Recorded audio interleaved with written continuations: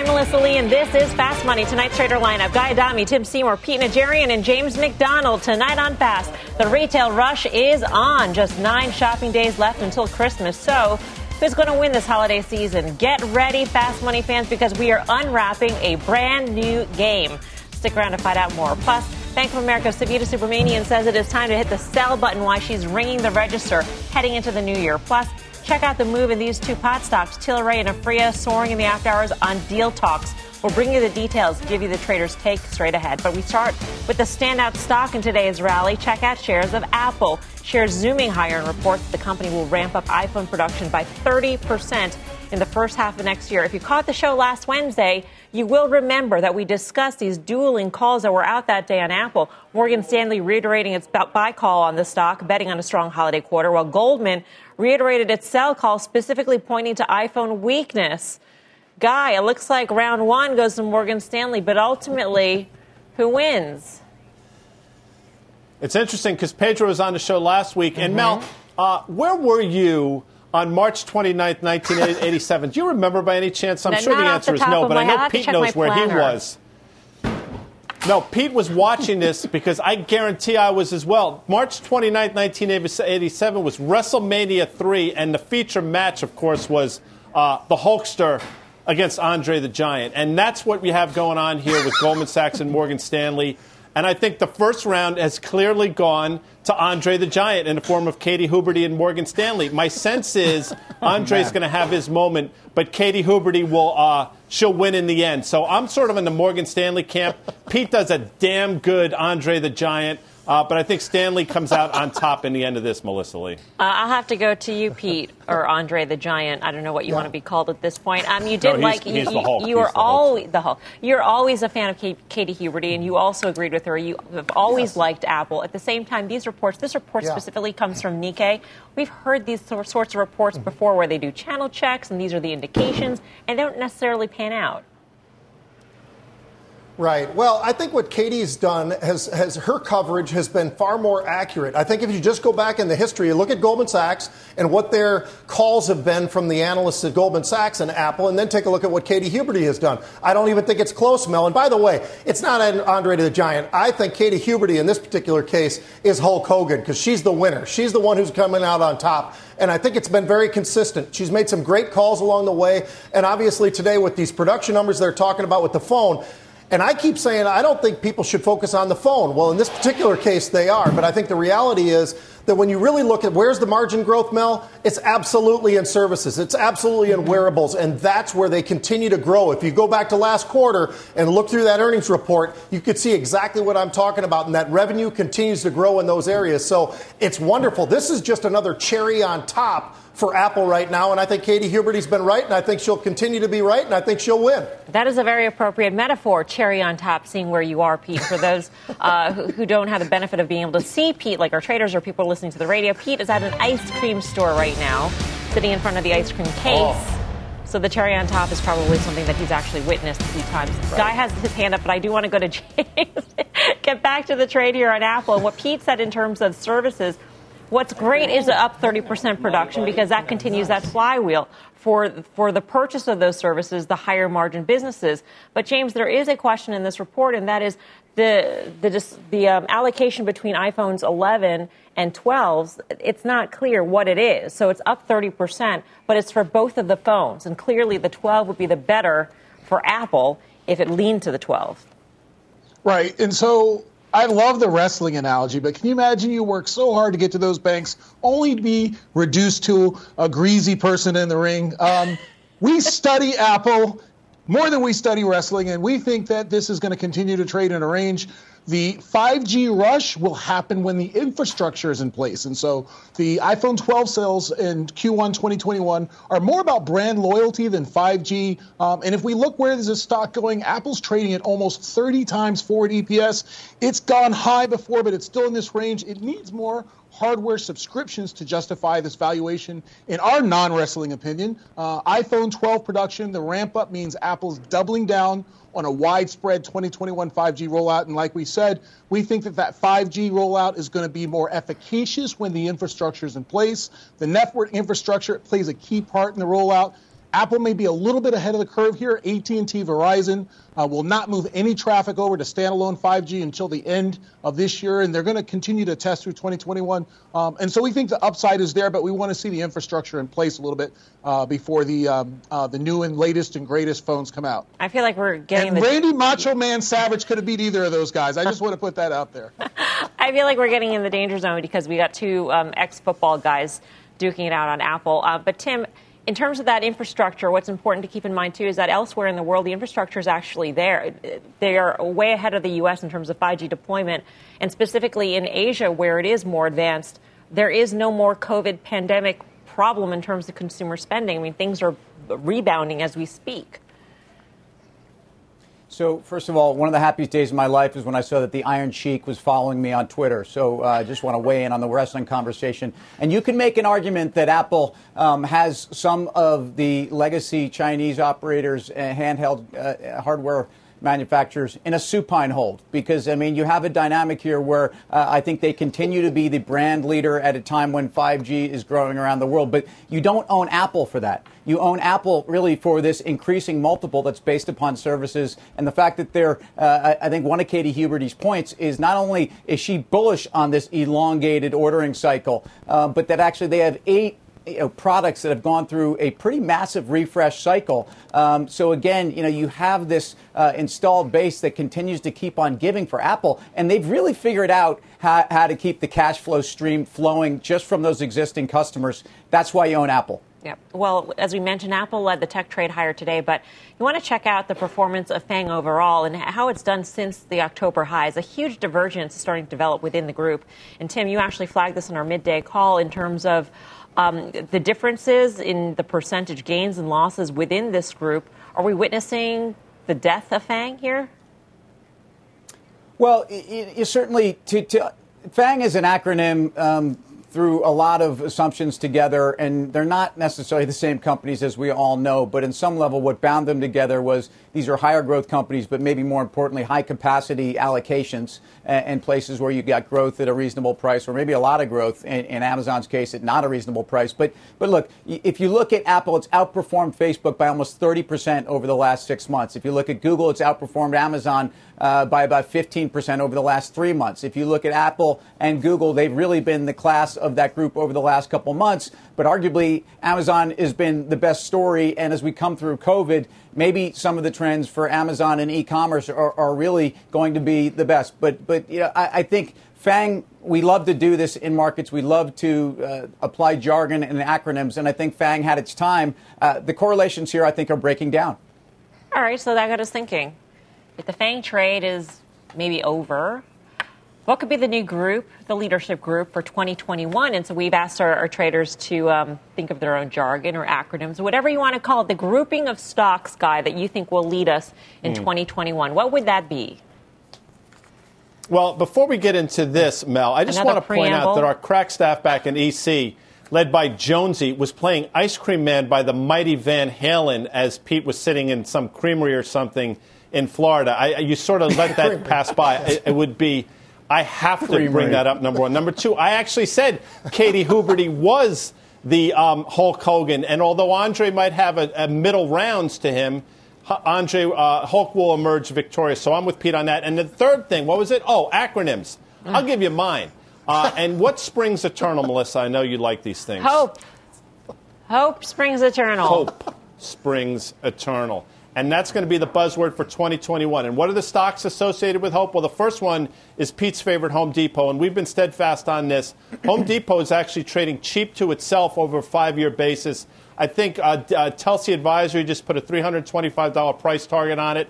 I think it gets there early in the year. O is for Oracle. And by the way, Oracle's broken out to the upside. Goldman Sachs conviction buy list, I think $72 price target. All of a sudden, Oracle's starting to figure it out. P is Tim's Palantir, because he's right. Big data is the next oil. And E is Expedia. I thought about this one, but you know what? People are going to want to travel. Expedia's traded really well lately, and I think it's going to test the highs we saw last October. There's your hope trade, Mel.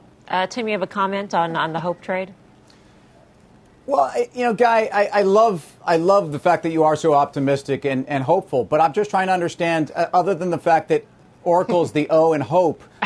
Why does it fit here with Home Depot and Palantir? I was actually wondering the same thing. It seems like a random grouping of stocks, Guy. You actually thought of the word and then thought of the stocks to fit the word. But since you ask, I'll give you the answer.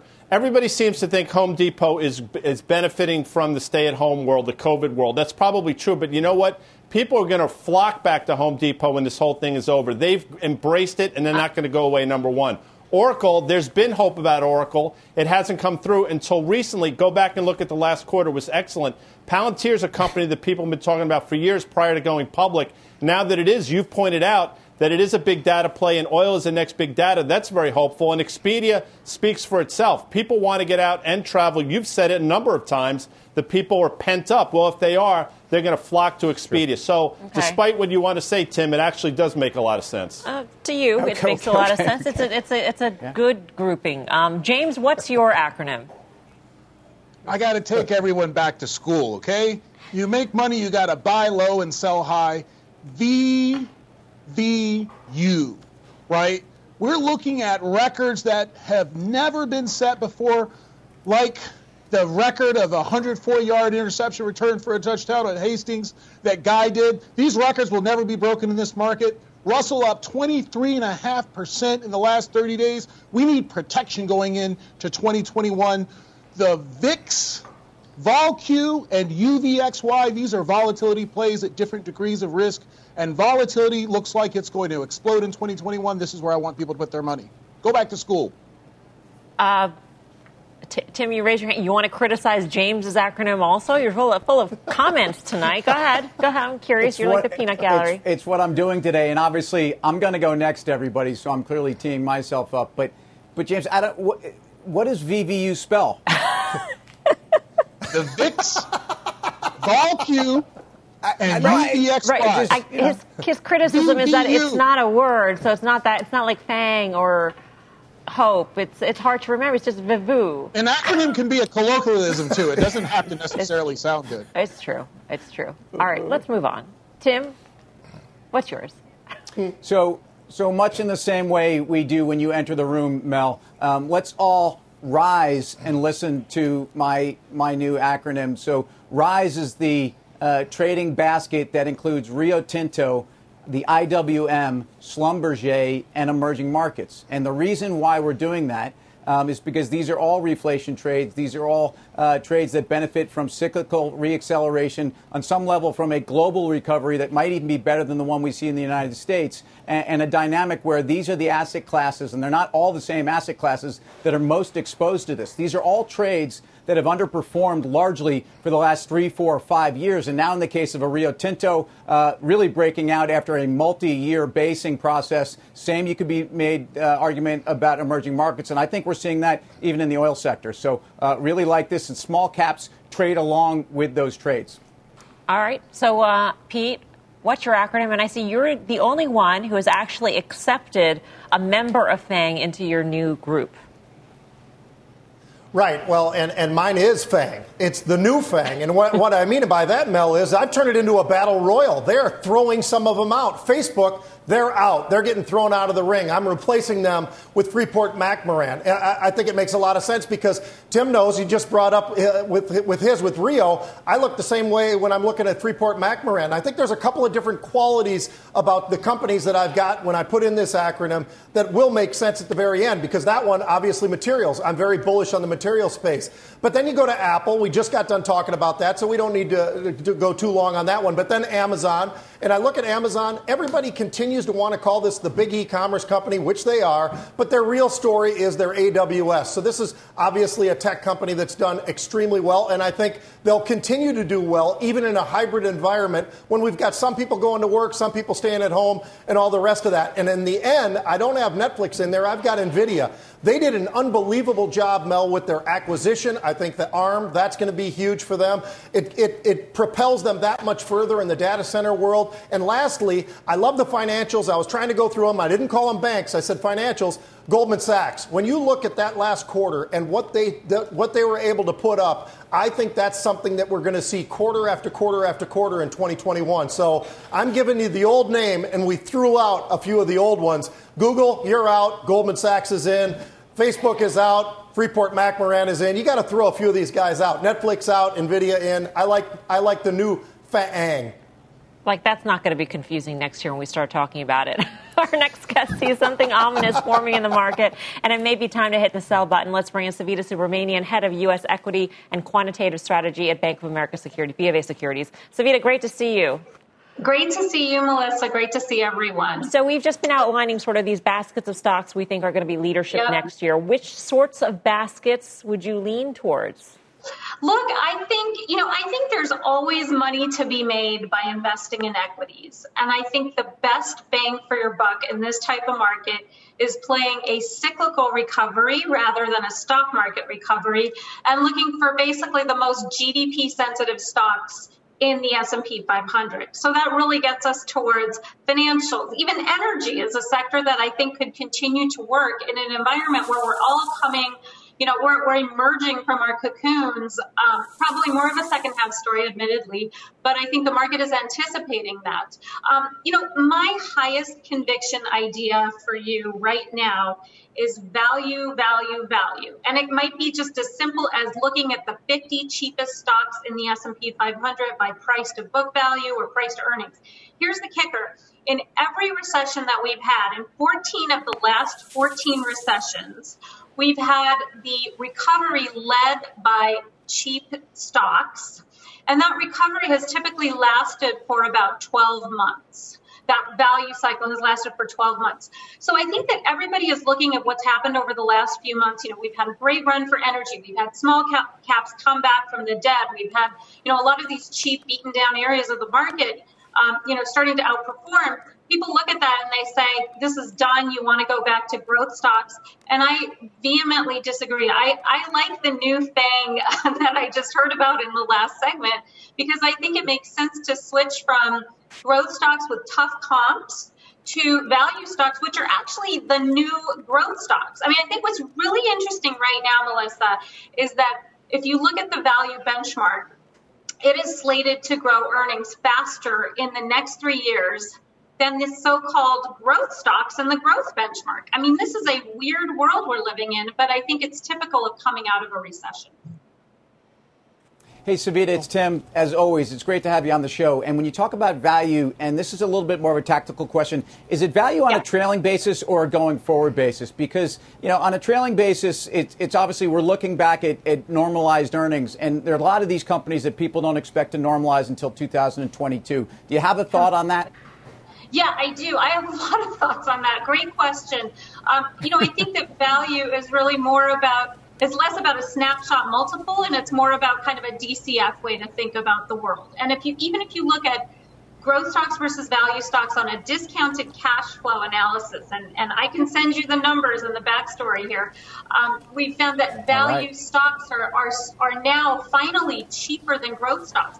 It's interesting because I think the growth companies did really well for a really long time because interest rates were falling to zero. And that low cost of capital helps these, growthier, long duration types of stocks. But we're now at a point where even factoring in this ultimate low interest rate environment, growth stocks are now starting to overprice that discount rate. And I know this is a little too mathy, but I think that we're at a point where, if anything happens to the discount rate, if rates rise even a little bit, and we've seen a pretty big move so far, if we see any sort of inflationary pressure in the economy, that's really going to hit a lot of these growth companies from a DCF or a discounted cash flow basis harder. So, your question is well taken. How do you value companies in today's low interest rate environment? And I think a discounted cash flow kind of analysis is the only way to think about factoring that in, if that makes sense. Thank you. So I really appreciate that you like my new FANG sort of category that I've created and thrown some of those names out. Are you concerned? I have a little bit of concern, but I'm curious because of what you said also. We got a lot of names in there that have pretty high valuations, relatively speaking. So does that concern you at all about the new FANG? I think that, like I said, valuations are a little bit sort of screwy right now because, when you're at a peak or a trough in the cycle, the worst way to pick stocks is on a price to trailing earnings, right? I mean, you don't want to look at that because that's going to guide you exactly to the wrong stuff. So I think that, kind of looking at companies more holistically and thinking about, how much are you paying today for the future of their cash over the full cycle at current discount rates? That's the way to think about it. And, when I look at financials, which I think you named as the F in FANG, financials is a sector that actually looks very attractive on a DCF perspective. It's also a beneficiary of potential inflationary pressures. It's a beneficiary of a recovery. It's got quality balance sheets. I think that's a sector where it's easier to say, okay, it's cheap, but it's cheap for good reasons rather than bad reasons. In other cases, when you look at the market, there's a lot of areas that have already grown expensive on trailing earnings, but I think that trailing earnings right now are just way too low if you think about what we're moving into in 2021, which is, a grand reopening of the economy coming from, an unprecedented global shutdown in economic activity. Savita, so I think those are some of the Savita, factors. always great to see you. Thank you so much. Great to be here. Thanks. Happy holidays if we don't see you again. Savita Subramanian. You too. B of A. James McDonald, I know you're skeptical of the markets. You're still predicting a big pullback. You liked VVU for those reasons. But I know that there's things in the markets that you are invested in. So where do you find value right now? It's a great question. What we want to do is understand things are going to depend on how this vaccine works. If the vaccine works, we wanted to talk about casinos. We think they stand to benefit the most from a vaccine rollout. If the vaccine works and the fear comes off, people are going to rush back into those things that they rushed out of, right? And so we're talking about hospitality. We're talking about casinos. We're talking about these areas that saw the immediate shock. Airlines, obviously. These are areas that we think we can buy cheap and make money on going forward, depending on the efficacy of the vaccine, which we're about to find out right now. By the way, you can read more about the Bank of America Fund Flow Survey on our website. Go to cnbc.com/pro and sign up.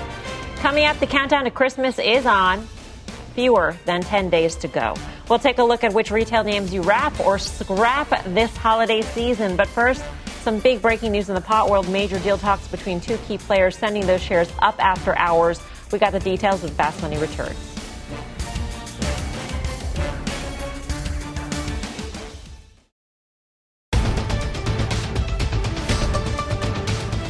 We've got some breaking news in the pot world. Tilray and Aphria are in advanced merger talks. The deal could be announced as soon as tomorrow morning. The stocks are soaring on this news. We see Tilray up by 17%, Aphria up 14%. Tim, does this make sense? Yeah, it does. I mean, I think, first of all, Aphria is arguably the best producer in Canada. They have a 14% market share. Erwin Simon, who's a friend of the show, has been running that company and really understands brands. And I think to the extent that these two entities are more powerful together, both through the strategic partnerships that Tilray has with some very large CPG companies and Aphria's acumen and their balance sheet, frankly, they just recently made a purchase of Sweetwater in the U.S., so they have a brand presence here. And again, that's really what's going on. I think a lot of the Canadian operators have been trying to find a way to the U.S. market, which is really the market to be in. And I think these two together make more sense. It's one of the largest positions in my ETF, so I think Aphria is a very good operator. Yeah, Pete, where are you in the pot trade? You know, Mel, I was in there for a long time, and I just haven't found it compelling enough. And it seems like there's been pressures and at least movement to other areas. So I'm no longer exposed at all in the pot world, but or cannabis world, I should say. But it does continue to intrigue me. I just haven't found reason that I'm excited to jump into trades there. So for now, I've been staying away from that particular sector. All right, we've got lots more ahead here on Fast Money. Here's what's coming up next. Santa is making his list and checking it twice, and so are our traders when it comes to retail stocks. They'll break down what names you should wrap or scrap this holiday season. Plus, housing is red hot, but some options traders see cracks in the foundation. That trade ahead. We've got that and a lot more when Fast Money returns.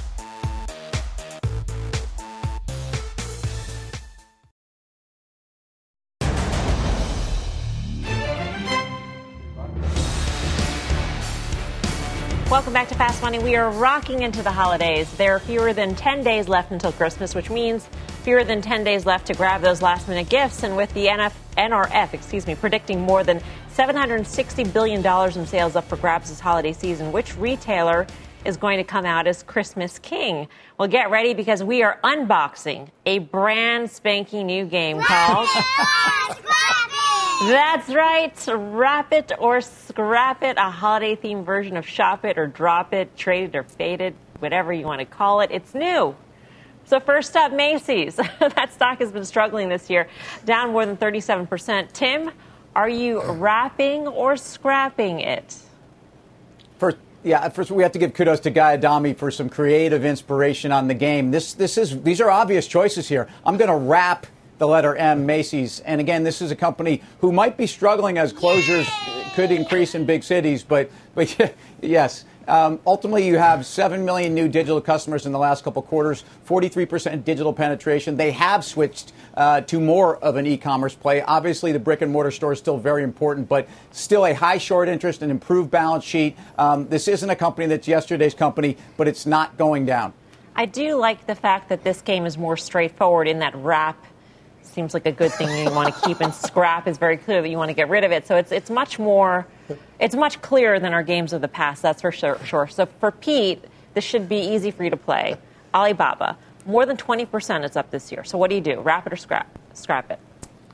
Yeah, I think this is a wrap it. I look at Alibaba, and we talk about cloud. Look at the growth that they had in the cloud this past quarter, and this is a name very similar in a lot of ways. We compare it to Amazon and all the rest, but I think that Baba actually is underappreciated, and I think there is plenty of upside there, Mel. So I'm wrapping it. I want to scrap it. I hate to disagree with Pete, but the U.S.-China tensions, they present significant risk here, and the Chinese government, they're taking a hands-on approach to regulatories.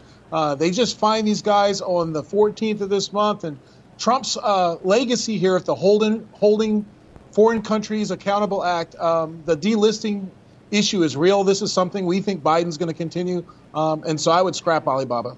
All right. Next up on this list, Nike, lacing up this year with some big gains. The stock is up 37% this year.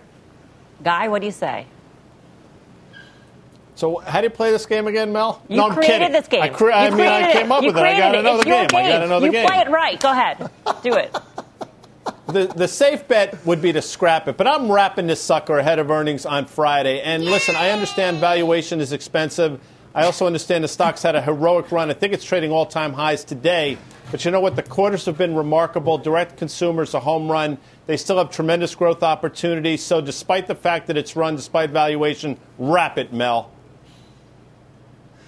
I'm going to jump in here, Mel, and I'm going to say you got to scrap it. And sorry, Guy, I hate to disagree with you on this one. We agree on so many other things, but it's run so far, as you mentioned, and it's had an unbelievable run. When I look at where it's trading right now fundamentally, I just can't believe an 81 PE, and even if you go forward, it's in the 50s. I'd rather be in Lululemon with similar numbers because they've got much more growth. So in this case, I hate to say it, but I got to scrap it.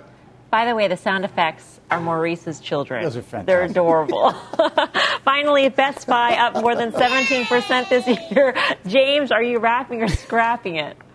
We're wrapping Best Buy. This is a modernized shopping experience. Their stores are providing delivery through warehouses. They're optimizing their close-range deliveries. If you talk to the smartest guys in the room about the bottlenecks and getting stuff from online to the house, it's that close-range delivery zone. Best Buy's got this nailed like Amazon. Even though they closed all their stores between March and May, they still held strong, and I think Best Buy is going to come out on top here. Wrap it. So, James, I got to scrap that, not because I disagree with most of what you said. I actually agree with that. I just think that the sales trends here, yes, I know it's sad. I love Maurice's kids chiming in there. They are not happy that I'm scrapping it as well. But ultimately, I think the sales trends going into the holiday season will nowhere near come where we were through September, October, even November. That's Best Buy's challenge, not its valuation, and not where management has positioned this company. Wait. There is a Christmas miracle for all of those who thought the game was over now. We've got a bonus round. So let's get a last-minute stocking stuffer from one of the dollar stores. Dollar General up 33% on the year. Pete, are you wrapping it or scrapping it? Oh, I'm wrapping it. This is an absolute gift. This is a wonderful present for all of us. This is one of those companies that's gone into it. They've competed in many ways with the Walmarts of the world, but the scaled down size. And Mel, they've doubled the store count in the last decade. These guys are absolutely amazing in terms of their execution, and they've been an amazing story. But 16,700 stores, I think they still have room to grow, and this is a company you got to wrap it. With all due respect to my linebacking brother, Dollar General has to be scrapped. There's too much competition. The same-store sales are up 200% in 2020. That's due to COVID. COVID's going to go away. This is an unsustainable growth trend. They've got competition from Target, Costco, Dollar Tree.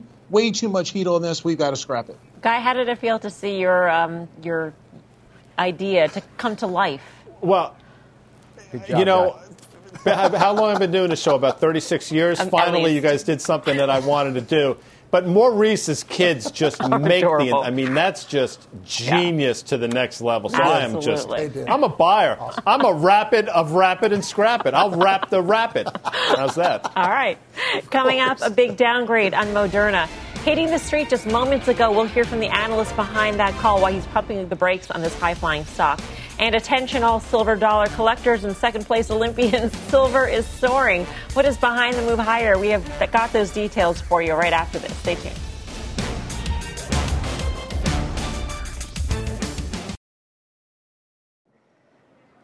Welcome back to Fast Money. The Pfizer vaccine rollout continuing across the nation at this hour. And we got some big news today on another vaccine maker. The FDA ruling Moderna's COVID vaccine is safe and effective, setting the stage for it to be potentially approved for emergency use. That ruling could come as soon as Friday. But Moderna closed deep in the red today. And just moments ago, Jefferies hit the stock with a big downgrade. Let's bring in the man behind that call. Joining us now is Michael Yee, the biotech analyst over at Jefferies. Michael, great to have you with us. Great to be here. You had been a big believer in the stock before, and part of that was this mRNA platform, which is now proven through this vaccine. But it sounds like you think the market has already appreciated that, and that's in the stock? Absolutely. It's great to be here with you guys. I mean, you pull up the chart. It has been a phenomenal run. Stocks hit $60 billion in market cap. I think it's number 3 now in terms of the biggest biotech on Wall Street. And I think expectations have gotten ahead of itself. So we're downgrading here, and I think with the launch ahead and more data coming from competitors, I think it's a timely time to take profits. So the competition is increasing. We're also entering an execution phase, if you will, in terms of the manufacturing, which is always fraught with unknown risks, Michael. But I'm wondering if bigger picture, if the best days for Moderna's stock may be behind it, at least for now, in so much that, you know, even for vaccines, there's always pricing pressure on vaccines. They don't stay at $20 a dose or whatever it is, $20 to $40 a dose forever. It always comes down, and that is Moderna's business, vaccines, things that naturally come down in price. I think that's a huge part of the concern as well. I would also emphasize the fact that expectations are high just with the launch, you know, probably starting Monday. I think they're going to put up big numbers, and there's a lot of expectation. And I think as we go through the year, pricing concerns are certainly on the minds of investors, particularly as other vaccines come out. For the time being, they've benefited because some of the other vaccines like AstraZeneca have not been as good. And so people still think they're the best. Look, I think they're great, but others are coming, and I think investors are very nervous about that. Michael, I respect the downgrade. Good for you for being in front of something. I think your price target is $90, and that suggests, obviously, a significant decline from where we are, if I'm correct. Is there an upside, though, that you have in sort of the best-case scenario, sort of off the risk spectrum or one side of the bell curve where this stock can continue its meteoric rise? It's a great question. So the downgrade was just today, but we did up the target to 150 just to be more in line with where we're at conservatively. But the big case I think people are waiting around the corner is if you see that either Pfizer somehow has a big manufacturing slip up and you're seeing some of the media reports out, right? Maybe they didn't order enough. Maybe they can't make enough for the United States, or that J&J and AstraZeneca, which are coming in the first quarter, maybe January. If those aren't very good, everyone's going to say all there is left is Moderna, and the stock is going to go up a lot. But we think they're going to be positive. We think the expectations are high, but pay attention to that coming around the corner. Hey, Michael, it's Pete Najarian. Quick question for you. Is there a name right now that you're looking at in biotech that you think is undervalued, underappreciated right now? Because the one thing that we have been seeing is we've seen a lot of big pharma names that are scooping up various other companies, whether they're biotech or vaccine, therapeutics, whatever it might be. But is there an area right now that you say, you know what, I think there's a few names that are just not being appreciated the right way because they've got a great pipeline or whatever the case? Yeah. Look, I think there's two in mid-cap land. One is Beam, ticker BEAM. You've seen a lot of gene therapy and a lot of interest in gene editing. That's got the next wave of gene editing, so check out Beam. And another one is Morphic, ticker MORF.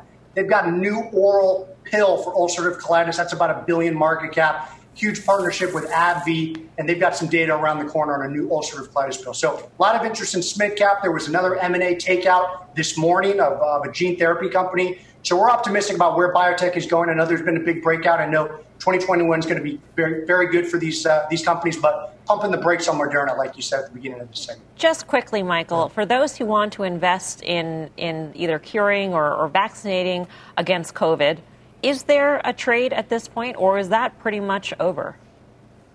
You know, I think that there are going to be waxing and waning of the sentiment around the group together. You know, there's some other companies like Altimmune, which has an intranasal one, ticker ALT. I know Novavax also has their data coming. You know, these stocks have all risen over the last 6 or 12 months. So it's going to be really hard to sort of pick the winners amongst these. And I think that a lot of the sentiment, again, has already been appreciated over the last few months. Pull up some of these charts. Yeah. Michael, great to speak with you as always. Thank you. Great to be here, guys. Thanks. Michael Yee of Jefferies. Tim, where do you go in healthcare? Well, first of all, echoing the praise for nailing a stock and then putting the brakes on when there's a difficult road ahead for the valuation, except identifying where in oncology and prophylactic vaccines these guys still are very well positioned. I think you stay with the IBB. I mean, a multi-year breakout is a way you get exposure to a number of these names where there are decent balance sheets, and in some cases where at least the valuation argument is still very, very strong. So I like the IBB here. All right. Well, sticking with healthcare, catch a special edition of the Healthy Returns live stream tomorrow. Meg Terrell will sit down with Dr. Anthony Fauci and Operation Warp Speed's Dr. Moncef Slaoui. Register now at cnbcevents.com. Coming up, silver really getting its shine on this year, but can it maintain its luster over the other metals? We'll bring you the trade, and later, the housing market has been red hot, but at least one options trader thinks the sector may be on some shaky ground. How he's playing it when Fast Money returns.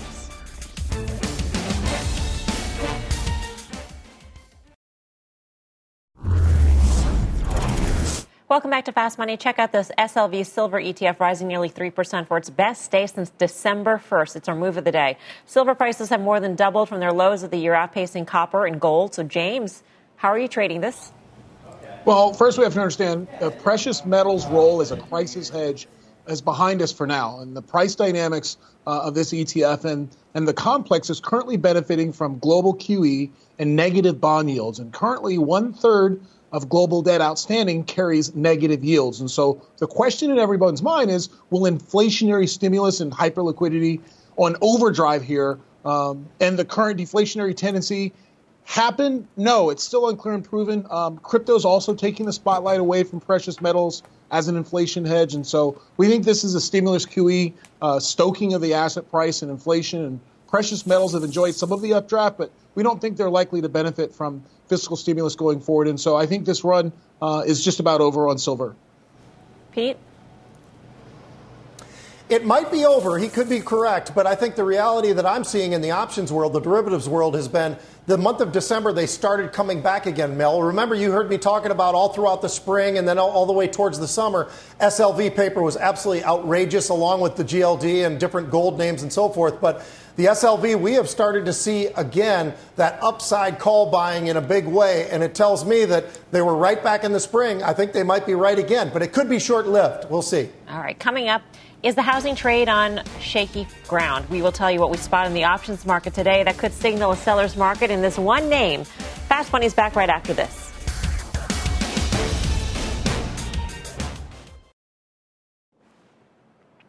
Welcome back to Fast Money. Lennar shares dropping as a home builder gears up to report earnings tomorrow. Let's bring in Mike Coe, who spotted some unusual activity in the name that could signal more losses ahead. Mike, what'd you see? Yeah, so Lennar saw 2.5 times as many puts trade today as they have on average. And right now, the options market is implying a move of about 6.4%, higher or lower by the end of the week after they report earnings. It's considerably higher than the 3.8% or so that the company has averaged over the last 8 reported quarters. And the most active options were the December 74 strike puts. Those are the puts that expire this coming Friday. About 3,000 of those traded for $2.25 on average. Buyers of those puts are obviously betting that the stock could fall below that strike price. It was trading above that strike price this morning, but fell below it by the end of the day. And I think part of what could be going on here, despite a strong housing market, is this stock hasn't performed so well since its October highs, and perhaps they're just hedging their bets a little bit, despite the fact that the housing market seems to have a lot of things going for it right now. Guy, what do you think of the housing trade? I know you like Home Depot since it was the H in hope. I appreciate you pointing that out, and I do. And, you know, Restoration Hardware's been a monster. We've talked about that for a while. Obviously, Williams-Sonoma, we got into obviously, you've mentioned it a number of times, Mel, your affinity for the Dutch oven trade. Dutch but oven. I think in terms of Lennar, 71 is your line in the sand. If you go back and look in February, that's where we topped out at in February. That's where it needs to hold into earnings. I think Lennar actually sets up pretty well against 71, but forced to choose in that segment, I'd still stay with the Restoration Hardware. It's been a monster. Yeah, I like the cast iron for cooking. Tim, where are you in housing? Well, first of all, how he traced Lennar to a Dutch oven and then did his own would you rather. I mean, he really should be put in timeout. I can't. Anyway. He will be in 6 minutes. So Whirlpool, building materials, train, carrier, HVAC, those are the things that I think continue to be a part of this resurgence of low interest rates, fix up your home, and Home Depot and Lowe's. James, is there anywhere in housing that you like? No. But Lennar is one of the blue chip home builders. We think there's going to be a reversion back to the average. The home builder ETF XHB, it's been underperforming after a paradoxically strong 2020. And so I'm suspicious here. But we like Lennar, buy it only after it pulls back. How about you, Pete? I like a lot of these home builders. I own, matter of fact, I own Toll, I own D.R. Horton, and I own Calls and Lennar, so I'm pretty bulled up in those names. I also like a lot of the materials that feed into the home, so there's a lot of different names on that side of things that I think will continue to move to the upside because demand is there, Mel, and we heard it throughout the start of earnings season with a lot of these builders, and the numbers were extraordinary, but there are certain aspects of the numbers is why Toll Brothers has sold off a bit now. All right, for more options action, be sure to tune into the full show Friday at 5:30 p.m. Eastern Time. Our thanks to Mike Coe, by the way. Up next, your final trades.